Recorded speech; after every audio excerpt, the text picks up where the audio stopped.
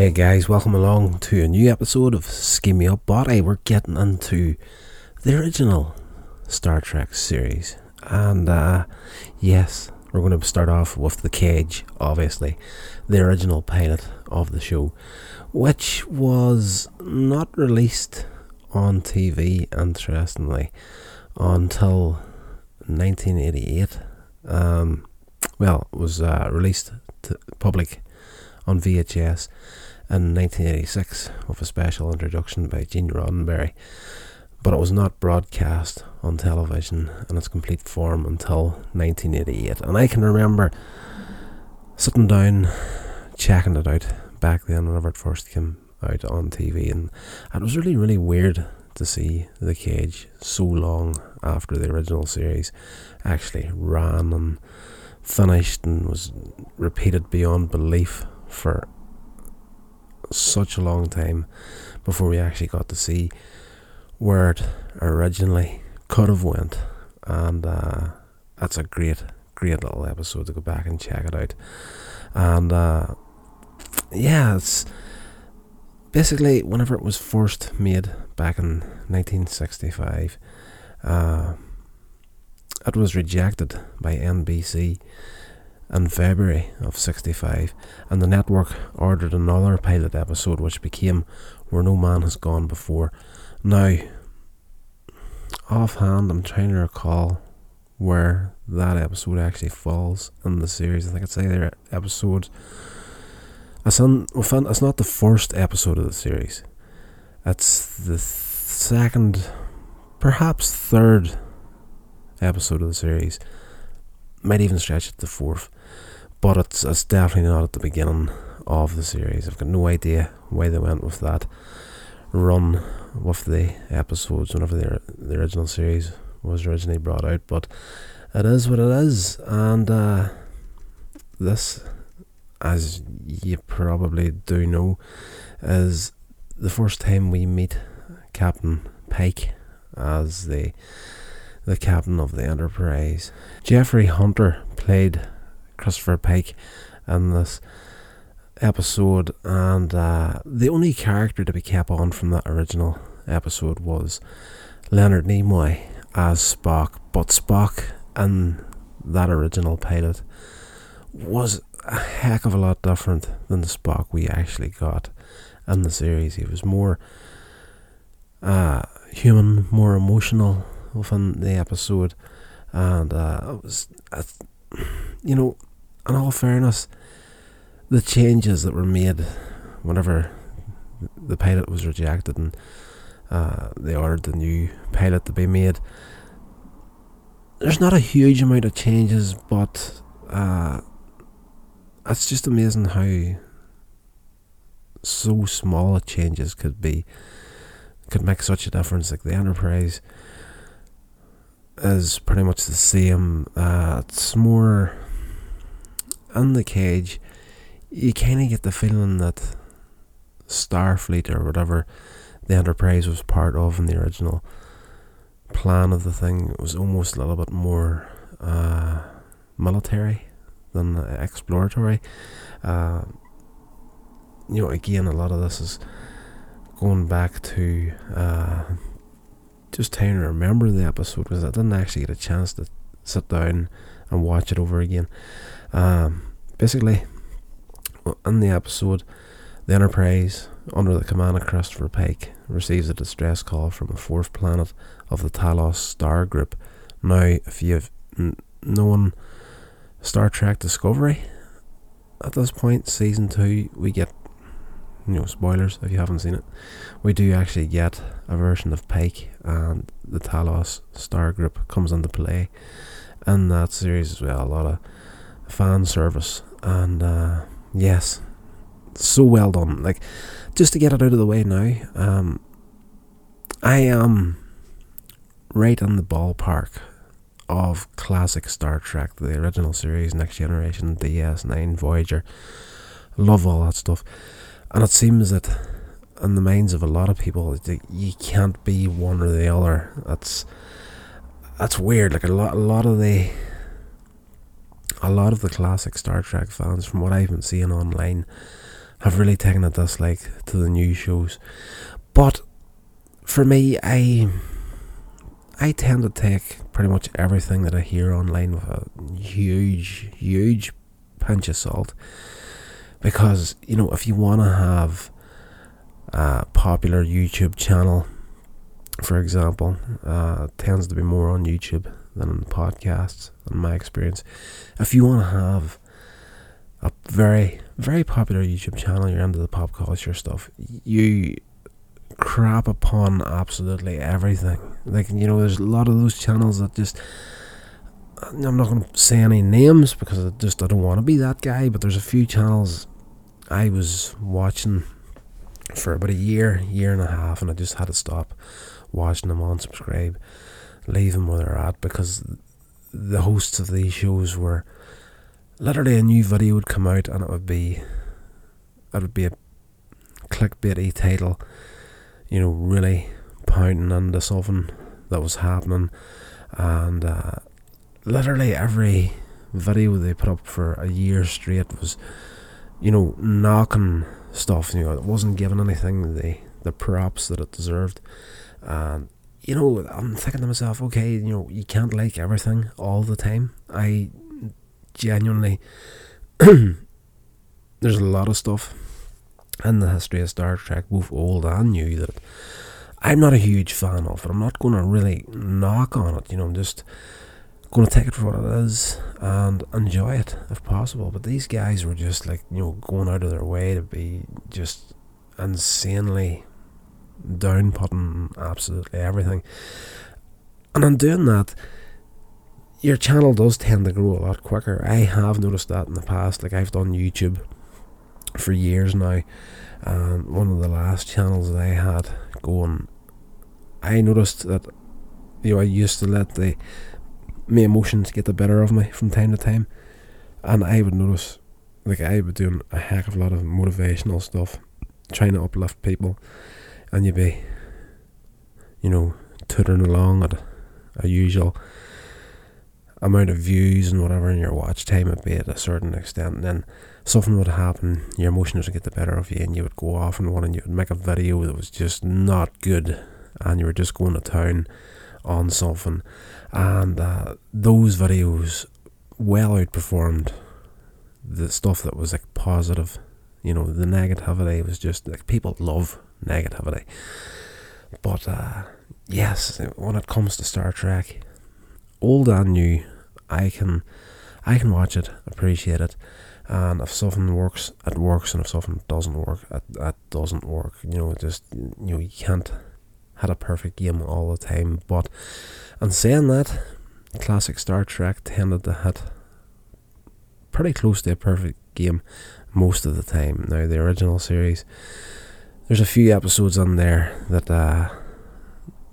have their problems, and we'll get to that in due course. But we've talked long enough about that nonsense. Let's get back into the episode. Enterprise gets a call, distress call. Talos, Star Group, and landing party goes down to investigate. Tracking the distress signal to its source, the landing party discovers a camp of survivors from a scientific expedition that has been missing for 18 years. Amongst the survivors is a beautiful young woman named Vina. Now, she is stunning. Susan Oliver plays Vina in this episode. There's something about her eye colour alone that just is captivating. I don't know if it's the colorization or colouring of the film. I've seen her in a few things outside of that episode, and a lot of it was all Technicolor sort of style. So a lot of colours are very vibrant, but her eyes just seemed to light up the room and whatever she was in. Absolutely beautiful woman. Captivated by her beauty, Pike is caught off guard and he's captured by the Telosians, a race of humanoids with bulbous heads who live beneath the planet's surface, and it's revealed that the distress call and the crash survivors, except for Vina, are just illusions created by the Telosians to lure the Enterprise to the planet. While imprisoned, Pike uncovers the Telosians' plans to repopulate their ravaged planet using him and Vina as breeding stock for a race of slaves. The Telosians use their power of illusion to try and impress Pike and Vina and present her in various guises and settings. First as a Regalian princess. Regalian? I probably said that word completely wrong. I wrote it down thinking, okay, I can say this, but you know, my England isn't too good. A loving, compassionate farm girl. Then a seductive green-skinned Orion. Now you all notice that, and most of the, I'm trying to recall the end credit sequence for Star Trek, and I can't remember if it actually changed throughout the 2 or 3 seasons, but there is a photograph of her still on screen of her as this green-skinned Orion woman that's doing the dancing. Pike resists all forms after an earlier landing party failed to gain entry from the surface. 6 members of the Enterprise crew prepare to beam into the Telosians' underground complex, but only Pike's first officer and yeoman, both women, materialise in Pike's cell to offer further temptation. By then, however, Pike has discovered that primitive human emotions can block the Telosian's ability to read his mind, and he manages to escape to the surface of the planet along with the 2 members of his landing party. They can read his mind, they can project images, and you know, it's almost like the holodeck in The Next Generation. You know, he's in different parts of the planet and different things is happening. They're trying to get him and her together, but it's all projected from themselves. But if he gets angry, you know, they don't know how to deal with the human anger side of things, and they start to lose their power of control on them. The Telosians confront Pike and his companions before they can transport back to the Enterprise. The captain tries to negotiate, but the first officer sets her weapon on a bulbous to over. But the first officer, now interestingly enough, the first officer of the Enterprise. Let me just skip back up through my notes here. Number 1, simply known as Number 1. Of course, you know they brought that back in The Next Generation. Picard was always calling Riker Number 1, but the woman that plays Number 1 in this episode is Majel Barrett, and you know, as we all know, she was married to Roddenberry and actually played Deanna Troy's mother on The Next Generation as well. Plus, she was also the voice of the computer in The Next Generation series and DS9 and all that sort of good stuff. So, big links through Star Trek, the whole history of it. But she sets her phaser to self-destruct, and Pike and Vina move closer to her, agreeing with her preference for death rather than captivity. After all, as Vina explains, if the Telosians have even one human being, they might try again. This demonstration of fatal resolve confirms that the Telosians have been cleaning from records they've accessed from the Enterprise's computers. The human race despises captivity far too much to be useful to them. Despite their last hope having been proven unsuitable, the Telosians are not vengeful. They let the humans go. They're just thinking, you know, we had plans for these guys. They're too unstable for us, as humans all are. We're seeing that more and more these days than ever before. The first officer and the yeoman beam up immediately, but Pike remains behind with Vina, urging her to leave with him. Vina explains she cannot leave. An expedition had indeed crash landed on Talos 4. Vina was the sole survivor, but was incredibly badly injured, and the Telosians were able to save her. But as they had no understanding of human physiology at the time, she was left horribly disfigured. With the aid of the Telosian's illusions, she was able to appear beautiful and in good health, as much to herself as to any others. Realising that the continued Telosian illusion of health and beauty is necessary for Vina, Pike is ready to return to the Enterprise of Fodor. In an act of goodwill, the aliens show him that Vina sees an image of Pike next to her, and they walk up to the entrance that takes them into the Telosian habitat. Pike then beams up after the Keeper's closing words. She has an illusion, and you have reality. May you find your way as pleasant. It's a great episode, and I probably bumbled my way through those notes because I am absolutely shattered. I need a mountain load of sleep, but I was promising you guys that I was going to get episodes out every Tuesday and Thursday, so I'm not breaking that promise. I'm going to batter on through, and please bear with me when I get a little bit better at this. The episode is absolutely fantastic, and part of me is like,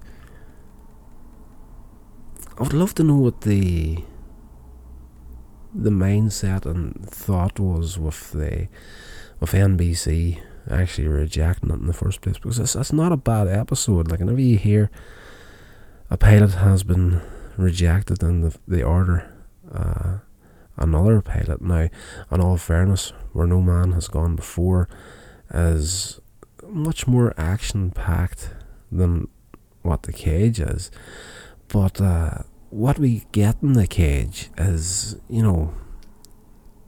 a lot of the standard sort of Star Trek stuff that we all adored about the original series. It was all there in the original one, but it is, I don't know how well the character of Spock would have got on if they had have kept him the way he was in The Cage. As I say, he's the smart science officer, Vulcan, but he's more human, more emotional, and I'm wondering, as a very emotional Spock, going to be the driving force that he would become in the original series, especially up against McCoy, whenever you had that, difference in attitudes, Spock's hardcore logic against McCoy's cynical, smart-ass mouth. I just don't think it would have worked, and probably, it probably was a good thing that they did reject it and we got that little change up before we actually got to the original series. So it is what it is. It was very, very interesting to check this episode out. Now, when you're checking this out, I do believe, unless it has been upgraded now, I'm watching the Star Trek shows on Netflix at the moment. You've got the original series is on there, Next Generation, DS9, all the classic stuff is up there. And at a stage, somebody went back and took the original series and they upgraded the visual effects, as far as the Enterprise and space, all the space shots and all those visual effects have been upgraded to like computer generated, more CGI looking sort of stuff, and not so much in the miniatures side. But whenever you get back to watch The Cage, definitely the last time I did, unless they've upgraded this episode since then, you were getting the actual original episode the way it was originally released, without any of the updated effects in it. So that's class to look back on it, because you're thinking to yourself, if you've only known the shows with those updated effects, and then people tell you this show came out way back in the 60s, and you're like, how could this come out in the 60s? Like, look at those visual effects, they're not bad, they're okay. They could be a bit better, but by today's standards they could be a lot better, but they look fantastic. It's definitely, those effects weren't from 65. No, they were far from it from 65. I think that was I'm going to put a guess on it here, but I would reckon it was probably somewhere in the late 90s, mid-90s to late 90s, whenever they did those visual effects upgrades for the series. But to go back and check out the cage and see that opening shot of the Enterprise flying through space and the original way that it was created, it just, it really, really does tell the time that this came from. Genuine treat. I'm kind of gutted now that I didn't actually sit down and watch it before I recorded this podcast, because it's an absolutely brilliant episode, and I'm going to do that tomorrow, definitely. But as I did say, I want to put these out for you on the release date that I've, the release times that I've put on the show. So you may suffer because of that, but it is what it is. I'm not perfect, far from it, and yes, I like to own my L's. So if this episode didn't hit the standards, I do apologise, but I am a flawed human being, and being a lifelong fan of Star Trek has made me really appreciate the fact that I'm a very flawed human being. It makes it interesting. Anyway, guys, hope you enjoyed the episode. I will talk to you next Tuesday. This has been a production of Coins Age Media. Thank you so much for listening.